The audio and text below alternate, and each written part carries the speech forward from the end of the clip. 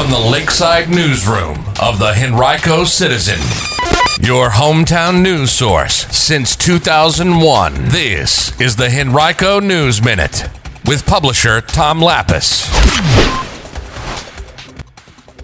An update about COVID-19 vaccinations in Henrico. County police arrest a man in connection with 2 suspicious incidents in October, and how you can help Henrico County schools. We'll have details about those stories and more in today's Henrico News Minute. It's Tuesday, February 9th, 2021.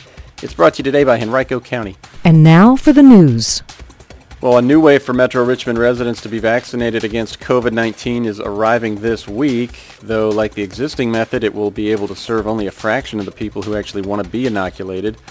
Registration for vaccination spots at 36 CVS stores statewide, including at least one in Henrico, is tentatively scheduled to open on Thursday.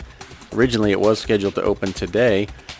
Vaccinations at the participating stores are expected to begin as soon as Friday, though the company doesn't plan to have more than 1,000 doses per store on average. The Citizen learned that the CVS location at 5001 West Broad Street is expected to be the only county location offering the vaccine. Walk-in appointments will not be accepted. You'll have to register online at cvs.com or by calling 800-746-7287 or also by using the CVS Pharmacy app.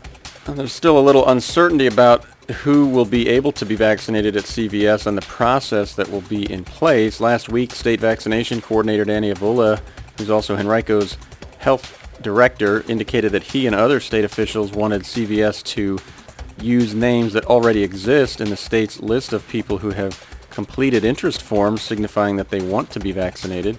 But as of late yesterday morning, the health district was uncertain about whether that was going to happen or not. Richmond and Henrico Health District's nurse manager Amy Popovich said yesterday that there are about 117,000 people from Henrico and Richmond who are currently eligible to be vaccinated who have expressed a desire to be vaccinated. Those include people in 1A and the first part of Phase 1B. Now, there has not yet been a chance for people 16 to 64 who have pre-existing conditions to indicate their desire to be vaccinated, but that's coming next Monday, according to Popovich. If you're among that group, you'll be able to submit your interest form at vax.rchd.com. Popovich said it'll be sometime in March before that segment of the population begins to receive vaccine doses in a best-case scenario. All told, between Richmond and Henrico, there are about 560,000 people, and Popovich said that about half of them qualify for Phase 1A or Phase 1B of vaccinations. As we reported on Friday night online and here yesterday, more than 39% of the people who have been vaccinated in Henrico have not indicated their race or ethnicity. That's making it difficult for health district officials to understand clearly who has been vaccinated and who hasn't. Of those whose race is known, less than 13% were black or Latino. Now, health district officials want to get a clearer picture of who has received the vaccine, so they have established larger call banks of volunteers who are contacting people to register them for first or second doses, and in the process they're urging people to provide that racial or ethnic data if they haven't done so already. You can read a whole lot more about this topic on henricocitizen.com. Click on COVID-19. Yesterday, Henrico County reported its lowest single-day count of new COVID-19 cases since December 3rd. Just 81 new cases were reported. That was a drop from 140 the day before. Henrico is still averaging 143 new daily cases. Its numbers have bounced around a bit from Thursday, ranging from 81 yesterday to a high of 233 in that same time frame. There also have been 6 new virus-related hospitalizations and 1 new death related to the virus in Henrico since Saturday. To date, almost 46,000 doses of COVID vaccine have been administered in Henrico, according to the Virginia Department of Health, and more than 8,200 Henricoans are now fully vaccinated. The county continues to rank 3rd statewide in the most doses administered.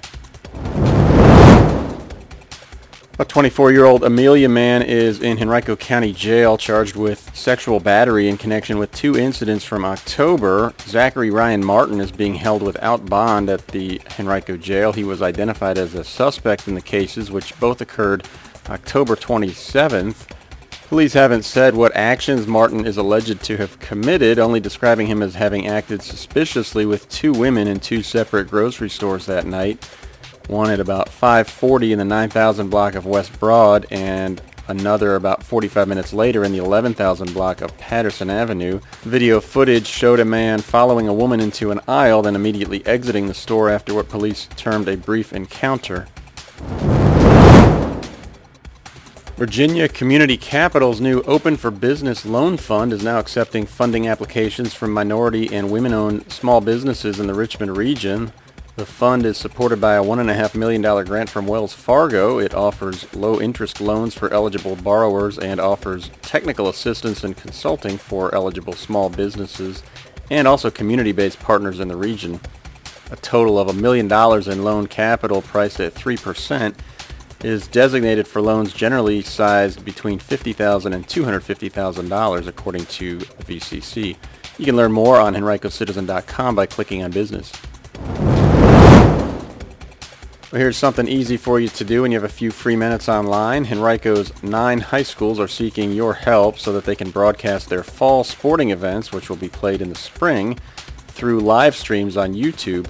In order to live stream events on the platform, though, a page must have at least 1,000 subscribers. Live streaming would begin for some games as soon as February 22nd. You can subscribe by going to the YouTube channel for each of the 9 high schools. We've got them all listed on henricocitizen.com if you click on News and Education and then look for this article. Today's Henrico News Minute has been brought to you by Henrico County's COVID-19 Municipal Utility Relief Program. It provides assistance for delinquent bills with consumption from March 1st of last year through December 30th of this year. To learn more, visit henrico.us.